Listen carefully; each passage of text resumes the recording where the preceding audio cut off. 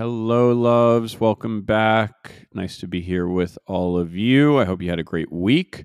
Spring has sprung. It's beautiful outside. It's that really perfect weather where it's like sunny and there's no clouds and it's just nice out and the air has no humidity right now, so it feels like a great day for American football. You know, like the kind of day you hope to be tailgating in the fall and then throwing a football around and it's one of those kind of days. It is lovely outside, and how grateful are we to be alive, to be experiencing and enjoying this beautiful weather.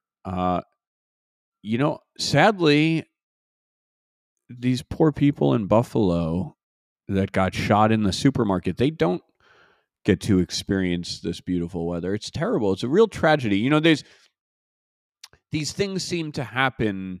I don't know, what is it, every 2 months or something? It's almost predictable that they're happening. And they all seem to follow this pattern of like some lunatic who's totally unhinged. Just they think they're going to accomplish something or do something, or I don't know what, but then they go and shoot people. And I don't know what's the solution for this. Why does this keep happening? I'm not convinced at all that it's because we have too many guns in this country. I'm not sure I buy that logic at all. I'm not sure that guns are the antidote to this. If you've never tried carrying a gun in a holster, I recommend you try it once. It's a fucking pain in the ass. It weighs a lot. Loaded with ammo, that's a big chunk of metal to just carry around. Nobody wants to carry that shit around all day. So I'm not sure the antidote is to say, well, everybody should carry a gun. Nobody's going to do that. It's a pain in the ass. I don't even like carrying a bag of any kind. I don't want to carry anything with me. The less, the better. So I'm not sure that's really the solution. Look, this guy who did this in Buffalo, he certainly made his goals known. He had published this manifesto that said he was going to do this. He had all these concerns and why he had picked this supermarket. He was worried something about that he thinks that there are black people replacing white people or something. So what? He thought that shooting 10 black people and just killing a bunch of old black people in the supermarket was going to change that. You have to be totally fucking demented to do that. I no matter how detailed his writings are, that doesn't change the fact that he's a lunatic. If this guy thought he was going to somehow make a difference in the racial composition of this country, that he would somehow change this fear that he has about this replacement rate, he just picked a group of people and decided to fuck up their lives. And he's not the only one who does this. There are so many of these idiots. Fry them all. I'm not a big fan of the death penalty, but if ever there was someone who was a candidate for it, strap this guy in and fry him. This replacement rate theory is stupid to begin with. Like, there's nothing you can do about it. There are lots of minorities in this country. They will become the majority soon. It's just a fact of life. So be it.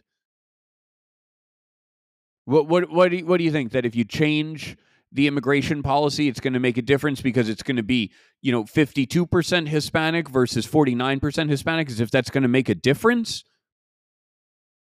Is that bad? Who cares? Who cares? How do you think our economy is going to grow if our population is not growing? If you don't like it, have more children. That's the best thing you can do for this country. Have more children. But it's just terrible that there are these lunatics. There was the one in Wisconsin, what was it, in December, who wrote all this racist stuff about white people, and then he rammed them in his car through a parade. I'm fascinated by the way the media responds to these events, by the way the response differs depending on who the victims are. You know, that guy in Wisconsin who was like some black nationalist, he did this and then it fucking disappeared. That was it. You never heard another word about that. CNN wrote it up as if his car went crazy and did this. They refused to say that it was this guy. These are all nut jobs. There's nut jobs on the left and there's nut jobs on the right, and they're all insane.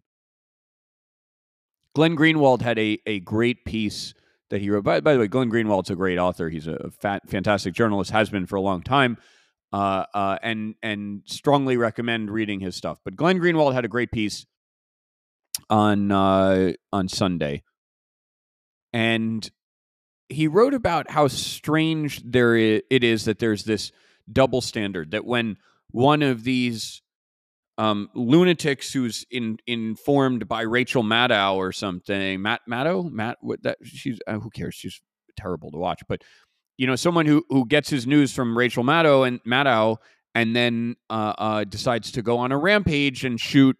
Remember, he shot that Republican congressman and a bunch of police officers.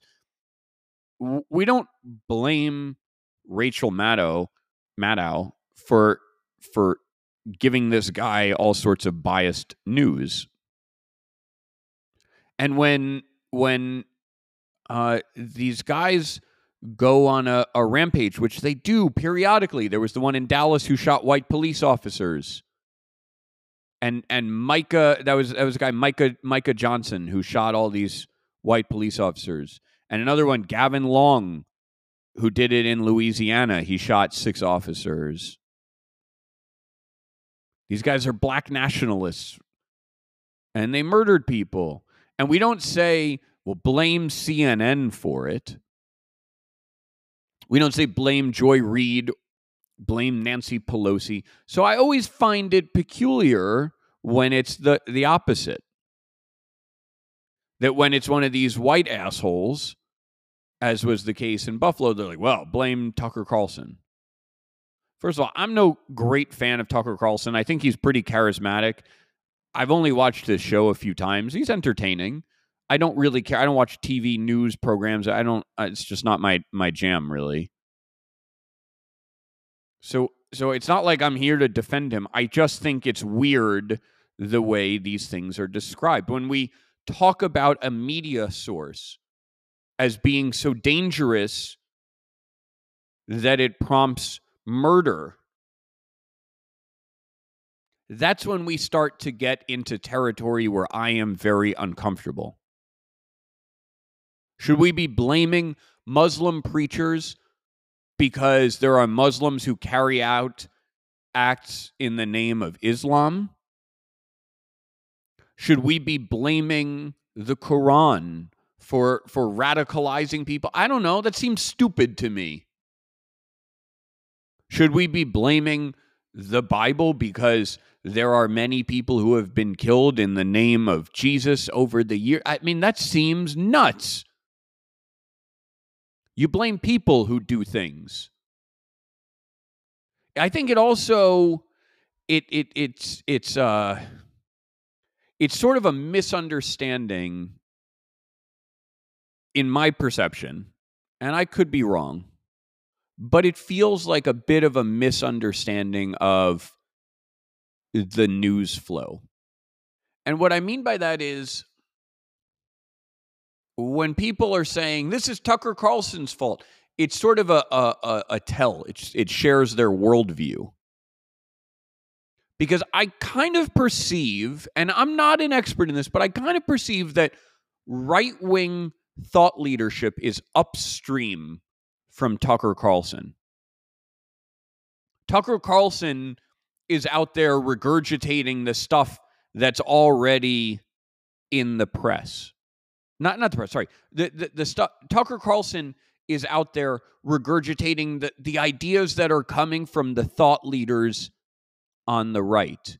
He's interviewing the people who are already going viral because they said something interesting or have some unique idea or something to say. And I perceive that on the left, it's the reverse of that. That the thought leadership is coming from the media, and that the sort of man on the street is downstream from the media. That's my perception of it. Now, I could be wrong, but when Tucker Carlson does some segment about why you should tan your balls, which, by the way, remember that last year, who told you first? Last year, who gave you the ESPN body issue with me on the cover sunning my perineum? But when Tucker Carlson talks about this replacement theory or whatever sort of bullshit he talks about, he's getting this from the thought leaders on the right, such as they are. He's not giving you new ideas that he came up with himself. He's telling you things that you've already heard and care about. But when Rachel Maddow is doing it, when Joy Reid is doing it, and they're telling you about how, the trans kid with the blue hair didn't get access to the bathroom and had to... They are creating the interest in that topic. They are the sort of approved source to tell you this is what you're supposed to start caring about. And on this show, what I do is I want to tell you the interesting ideas before you hear about them anywhere else. I want innovative ideas before they're on Tucker Carlson, to be ahead of the curve. That's what you should be getting listening to this podcast, reading my Substack. So I think when you start seeing people immediately, I mean, it was in my DMs too. The moment this shooting happened, I had people in my DMs like, well, this is Tucker Carlson's fault because he talked about the replacement theory. I don't know. I don't think he's really inspiring anyone to believe that shit. I think people already believe it. He's just regurgitating it to them. And I think it's the opposite on the left. And so you get this difference where people are on the left, they're like, well, this is so-and-so's fault. I don't think the reverse happens here. I'm also very hesitant to generalize, to take a problem of policing. Here was some fuckwit who decided to hurt people, who thought he had the right to hurt people, and then to extrapolate from that. I prefer to narrow problems, not to expand them. And one of the points that I made in the Substack this week is that the parallel is 9/11. Right? One way of looking at 9/11 is that it was a policing problem, that a few lunatics managed to slip through the net and they committed a crime. And this crime happened to be dramatic. It was devastating. It was awful. The other way of looking at 9/11 is that it was this major world problem, that it was a geopolitical issue of good versus evil, that it was an epic battle between the West and the Islamic world. And that was vaguely the excuse for two major wars in Iraq, in Afghanistan. I mean, the connection of either of those wars to 9/11 was highly tenuous. So that to me, we took a narrow, a traumatic and horrible problem, but we expanded it. We took this terrorist incident where some fucking idiots did a horrible thing, and I mean, really horrible. It affected the lives of tens of thousands of people, but then we turned it into two wars that killed hundreds of thousands of people and spent $2 trillion. And I cannot be convinced that that response was just, that it was ethical, that it was justified, that it was reasonable, that it was even effective. It was a great excuse to line the pockets of Halliburton and Blackwater and to keep a whole bunch of soldiers and generals in jobs. And you're not going to convince me that our response was a good idea. So when an incident like this happens, narrow the problem. It's a policing problem. It's a policing fuck up. Don't get me wrong. It's a problem. But I don't then extrapolate this. I'm horribly upset by this incident, as I am horribly upset anytime something like this happens. Just this idea that you could be going about your day and you're doing a normal thing and you're going to the supermarket and then someone decides that it is their prerogative to fuck up your life. You haven't had a chance to say goodbye to your family. You could be in the prime of your life. You have kids. Like, it's so upsetting even contemplating it right now. So fry this fucking guy. And I hope that our policing methods will improve in a way that we can decrease the probability of these incidents so we can find these fucking assholes. But don't try to tell me that this is a pattern and blame someone else. Blame this idiot. It's a horrible thing perpetrated by a horrible person.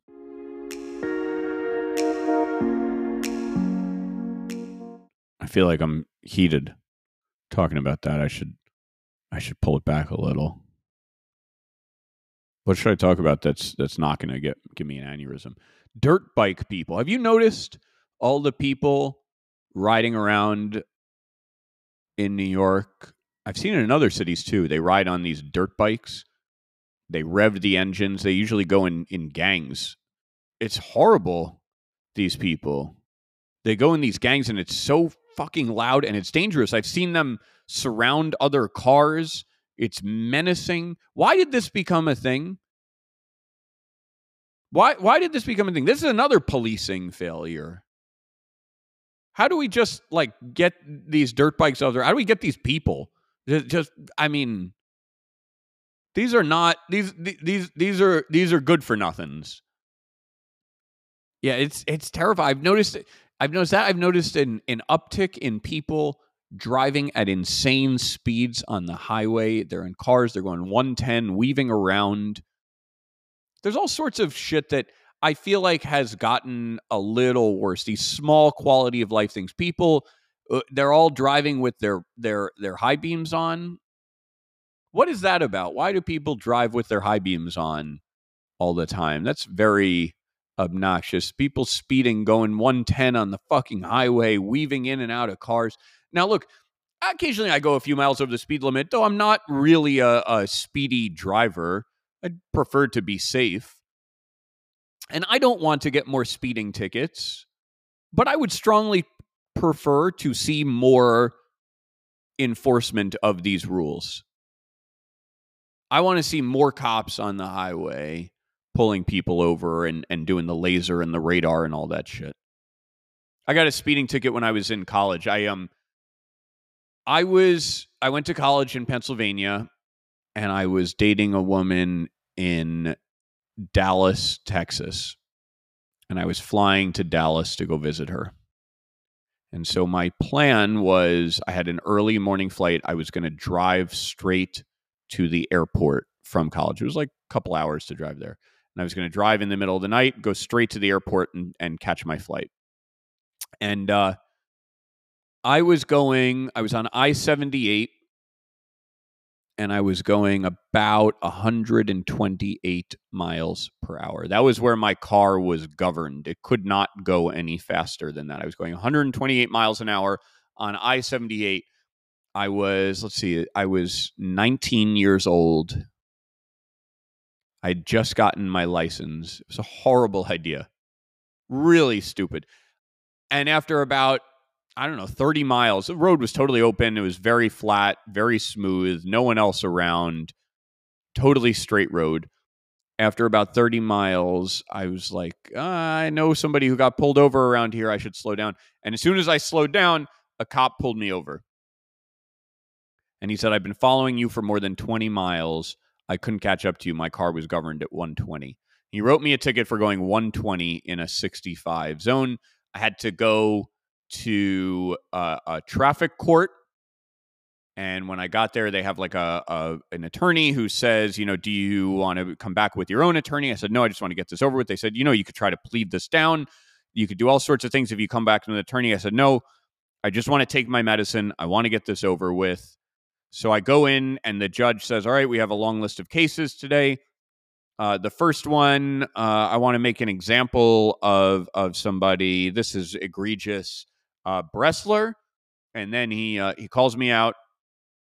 And he said, were you, in fact, going 120 in a 65 zone? And I said, yes. And so, anyways, we he said, well, since your license is out of state, there's a limit to what I can do here. But he suspended my license in the state of New Jersey for a month. He fined me $500. And that was, I didn't get any points on my license. I don't know how, there was no reciprocity or something. In retrospect, that sure seems like a slap on the wrist. At the time, $500 was a big hit for me. But it felt like, no points. I got off easy.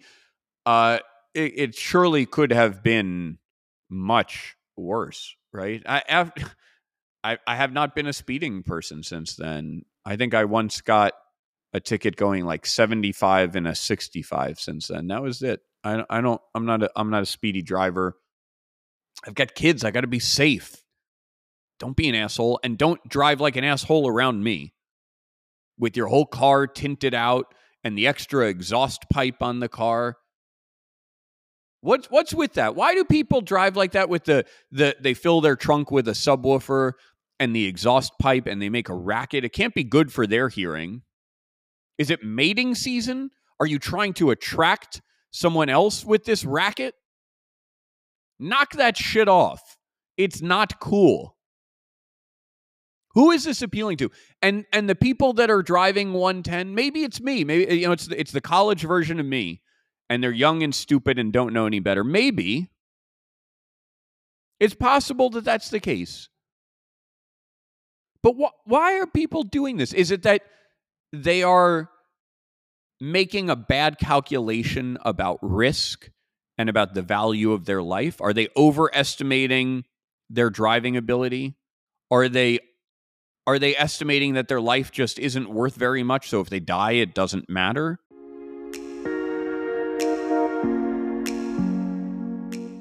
What else is not going to get me too riled up here? Infant formula. We should talk about infant formula. I wrote a piece about this this morning, came out. There's this huge shortage of infant formula in the United States right now. And it feels like a regulatory screw up that this happened. So the story behind this is there's one company in the U.S. called Abbott Nutrition, huge company. And they are the largest maker of infant formula. They make Similac, they make Alimentum, they make a whole bunch of popular brands. They're the biggest in the space. And in February, they had this problem where at their factory in Michigan, Sturgis, Michigan, they had contamination in a production line. There was something called Chronobacter sakazaki, which I don't know what that is, but it sounds horrible. And it was getting into the formula, and 4 children got sick, 2 children died. Very, very bad. The FDA comes in to inspect, and they issue a recall for all of the potentially contaminated formula, which makes sense. That's what they should do. Right? Don't just leave it out there. But that tightens up the supply chain. And as the regulator, you have to be aware of that supply chain. So you issue this recall, and then a couple weeks later, the FDA visits the Abbott plant in Michigan and says, shut it the fuck down. And so then you get into a situation where there's no formula being made in the U.S. Okay, fine, let's import it from outside the country. Nope, can't do that either. The U.S. heavily restricts imports of baby formula from other countries. Of the $2 billion in formula that's sold in the U.S. every year, only 1 or 2% comes from imports. There are very high tariffs on it. There are these import restrictions.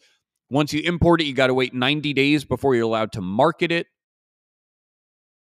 I found this was amazing. The Customs and Border Protection has an article on their website showing off that they seized 600 cases of infant formula that was being imported into the U.S. from Europe. Let me tell you about European formula. My friends who can afford it and who are choosing to give their children formula instead of breast milk, they all give their kids the European formula. The European brands like Lebenswert and Holly are so superior to the American shit. These American products are junk. It's corn syrup and vegetable oils and all sorts of other chazarai. It might as well be sawdust. It might as well be Chinese formula. It's horrible. That's what American formula is. But the European stuff, I mean, I don't know what's in it. It is super double organic, and these kids who get the European stuff end up looking like East German Olympians. They are strong kids. I went into the CVS across the street from my apartment just to see, can you buy formula here? The only thing that was available was soy-based, which, do not give a child soy. Are you fucking crazy? Remember how that was like a running joke on TV? Every sitcom, there'd be a joke where there's like a fat dad, and then he goes to the doctor. There's some sort of a health scare, and he goes to the doctor, and the doctor says, you got to eat healthy. And so then the mom is like, well, you're going to eat tofu now. And the dad cringes and makes a face because, oh, it's gross. It's tofu. The reality is, first of all, tofu doesn't taste like anything. I enjoy eating it sometimes. It's not good for you, though. It was a crazy thing that this was the gag because people believed that it was so good for you to eat tofu. It's terrible for you to load your body up with soy, whether it's from eating tofu or edamame. Whatever you're doing, you are just cranking up the hormone levels in your body. You are cranking up the estrogen levels. If you're a woman, that is a surefire way to get breast cancer. It's terrible for you. And the idea that you're going to give a baby this product is really stupid. And so the FDA is blocking the good stuff from Europe because it's too healthy. It doesn't have the vegetable oils. All that you can sell in the U.S. is this junk, and then they shut down the supplies of the junk. And, you know, I've read, this has always been fascinating to me. I read on Twitter, people are like, I don't get it. Why can't you just give a baby breast milk? And the answer is, it doesn't work that way. Because as a mother, once you start giving formula, for whatever reason you give formula, once you start giving formula, your supply of milk dries up. You don't just get to start breastfeeding out of the blue. If you've got a kid who's a few months old and you haven't been breastfeeding them and your supply isn't there, if there's no formula, your kid's not eating. They're going to starve. They're going to be malnourished. You know, yes, for older children, sure, you can have some substitutes, and maybe an older kid can have cow's milk for a few days. Maybe a little bit more solid food, but only in limited amounts. Kids need this stuff. And if you don't get it, it means catastrophe. So this idea, why don't you just breastfeed? That's really stupid. And maybe it's just ignorance. People don't know, but it's stupid. You know, in the 80s and the 90s, there was this very trendy idea called just-in-time delivery. And it was the idea that you could optimize your supply chain somehow as a company. You could optimize your supply chain in this perfect way so there is no fat. So that if you're making 40 units per hour, that you're getting delivery of exactly 40 parts for everything each hour. Nothing is sitting around for even a moment. Trim the fat, make it lean, make that supply chain perfect. No extra working capital. Maximize your return on invested capital. That was the idea, and it was taught.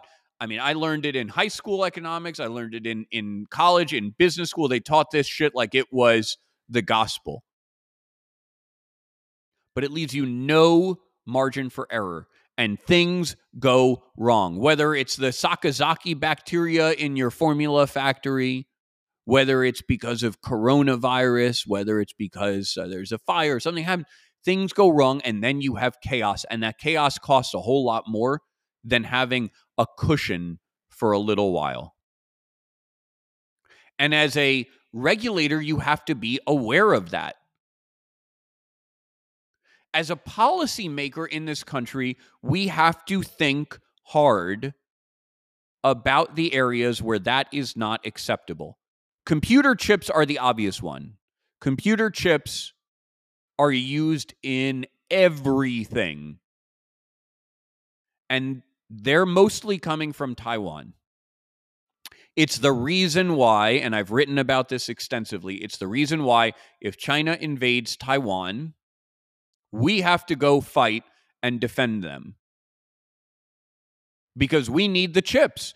And now the US government is investing many, many billions to get Intel and Taiwan Semi and others to build manufacturing plants to make chips in the US, but it is not easy, and it's going to cost many billions of dollars. But there's no slack in that system. We saw it when COVID started. All of these companies, the automakers, remember your car is filled with chips. The automakers were like, nope, nobody's buying these anymore. So they canceled all their orders of chips.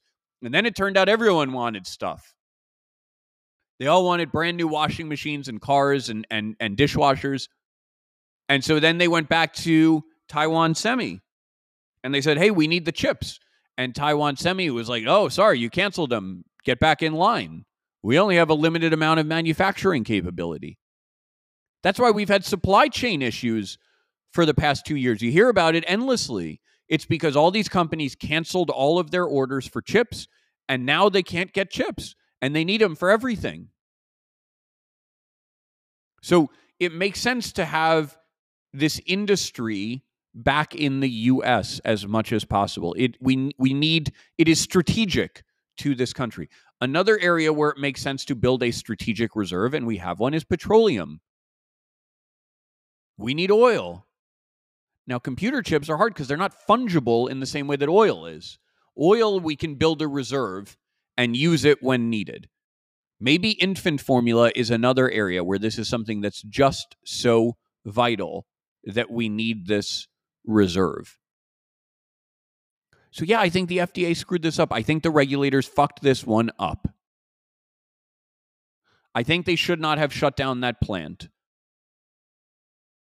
And mothers and children are suffering now. Either because they got to buy the formula on eBay, marked up 300, 400, 500% because that's it. And they what do you do? What do you do? This is just another example of how our political leadership is failing us. It is a sign that our country is not being well managed. This is not going well.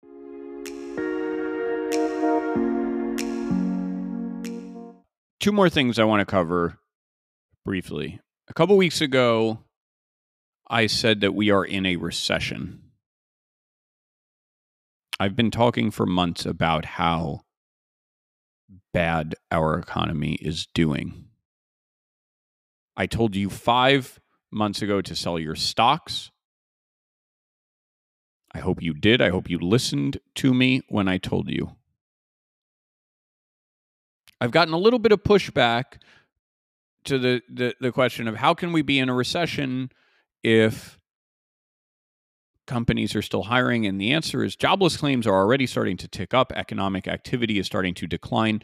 We are in the early innings of a recession, but we are in one. And because inflation is so high, it means that the normal tools that the Fed, that Congress would use to try to fight the recession are not available. And if you want to know, so here's a couple premises to keep in mind. First of all, remember that the stock market usually bottoms about 6 months before the broader economy. So the stock market bottom means the end of the recession is 6 months away. We are not at the stock market bottom. You want to know when the stock market is going to bottom? Here's a good rule of thumb to use. Use a 12 times multiple on trough EPS for the S&P 500. What do I mean by that? Take the total earnings per share of the S&P 500. Goldman Sachs says that earnings per share for the S&P this year is going to be about $230, roughly. And the market right now is trading at about 4,000. So what's 4,000 divided by 230? I don't know. It's about 17, a little over 17. 17 is the price to earnings multiple right now for the S&P 500.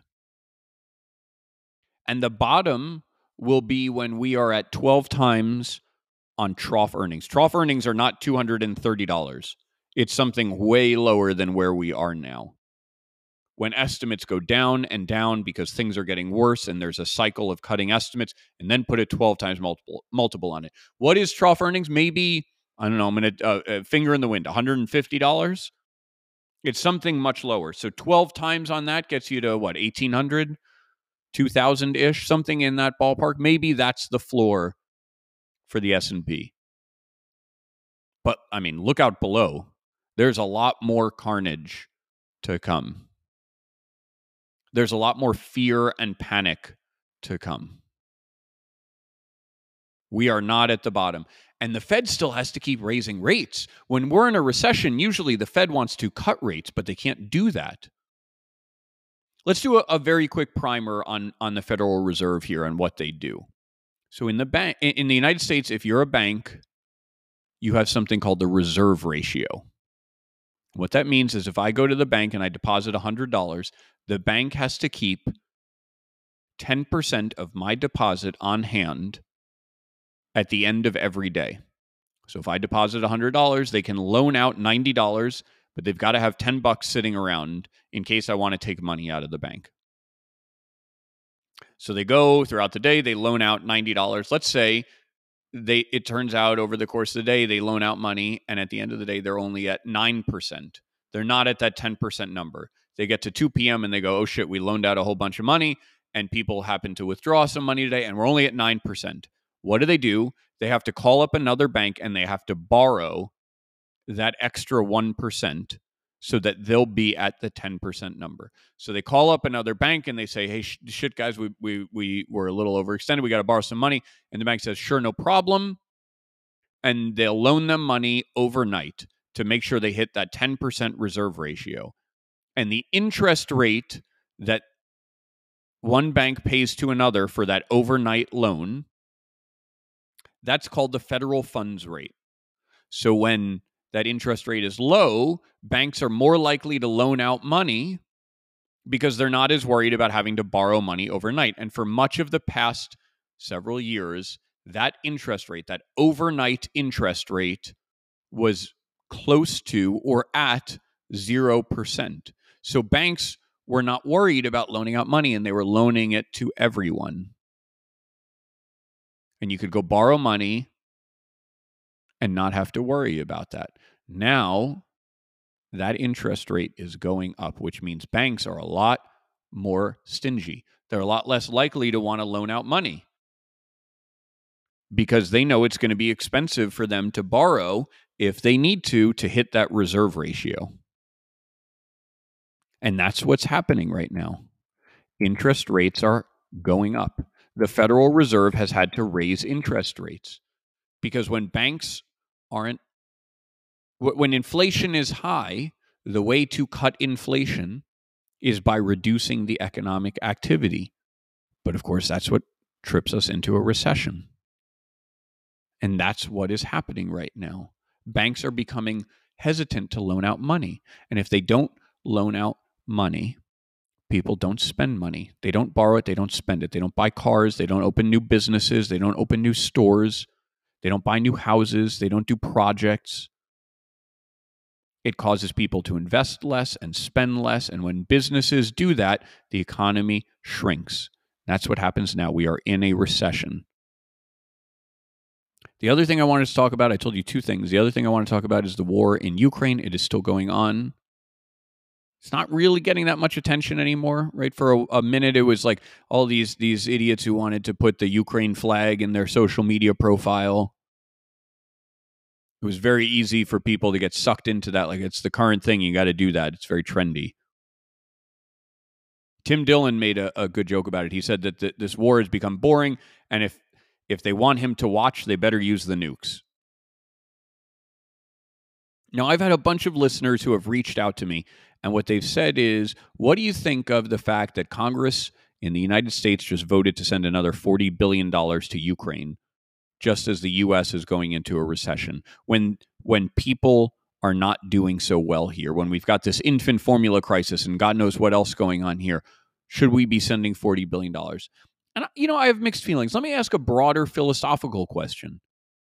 When is it appropriate to help someone else, even at a cost to yourself? When do you have a moral obligation to help others?